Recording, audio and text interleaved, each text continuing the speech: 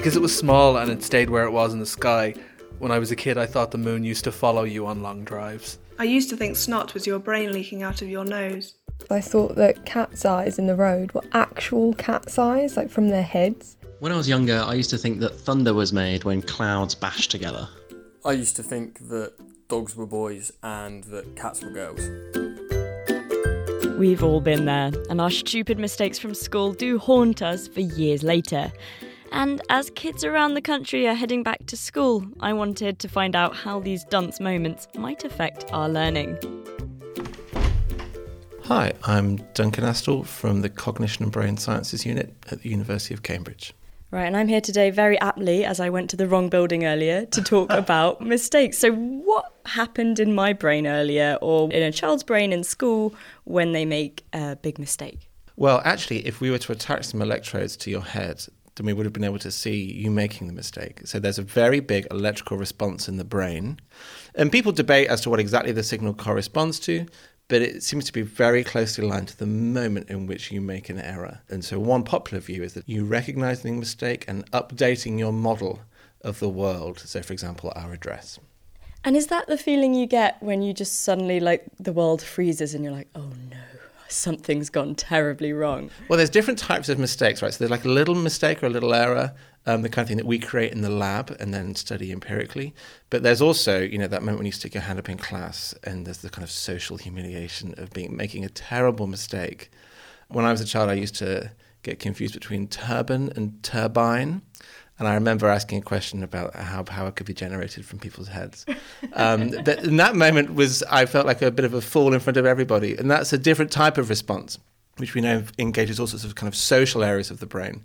I remember my version of that is my dad told me rivers came from taps and I didn't think to question him.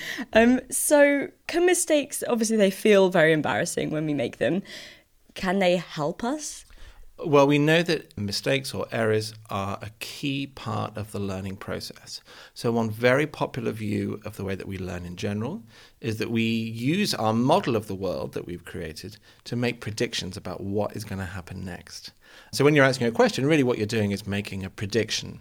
And then when that prediction is violated, we know that you update your model. And actually, that moment when you realize the error is a key moment for updating your model of the world. And actually, you can get very rapid learning when people make mistakes. Right, so mistakes are great as long as we know we've made them.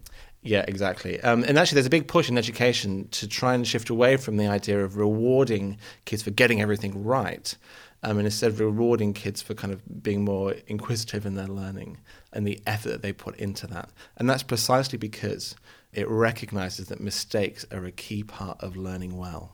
When it comes to making mistakes, obviously when you're growing up, you make lots, but I feel like mine haven't really tailed off. Do mistakes link in with your age? Yeah, they do. I don't think it's ever been studied directly, but if you look at different studies across ages, you find younger children tend to make more conceptual mistakes. So having a kind of fundamental misunderstanding about the way the world works, like rivers and taps, for example. But that as we get older, whilst the mistakes might seem more important to us, they're much more about the detail of the world in which we live. And then as we get older again, we tend to find that the mistakes change again, that they tend to be more about memory lapses. So making mistakes where it's not that we don't know the answer, it's just that we struggle to retrieve it in that moment. Right. And when it comes down to, I guess, little kiddies doing their homework and things, what's the best way for parents to be helping them? Gosh, there's lots of great tips. So one is to try and space learning out. So we know that if you try and block all the learning on a particular topic together, that tends to not be so great. But if you space learning out over time, so plan it properly, that's really beneficial because each time you reintroduce a topic or you revisit it, you strengthen the memory traces involved in it. We know that sleep is really important. So when we sleep, a process called consolidation happens. That's when our fragile memories from the day are turned into durable memories that can last a lifetime.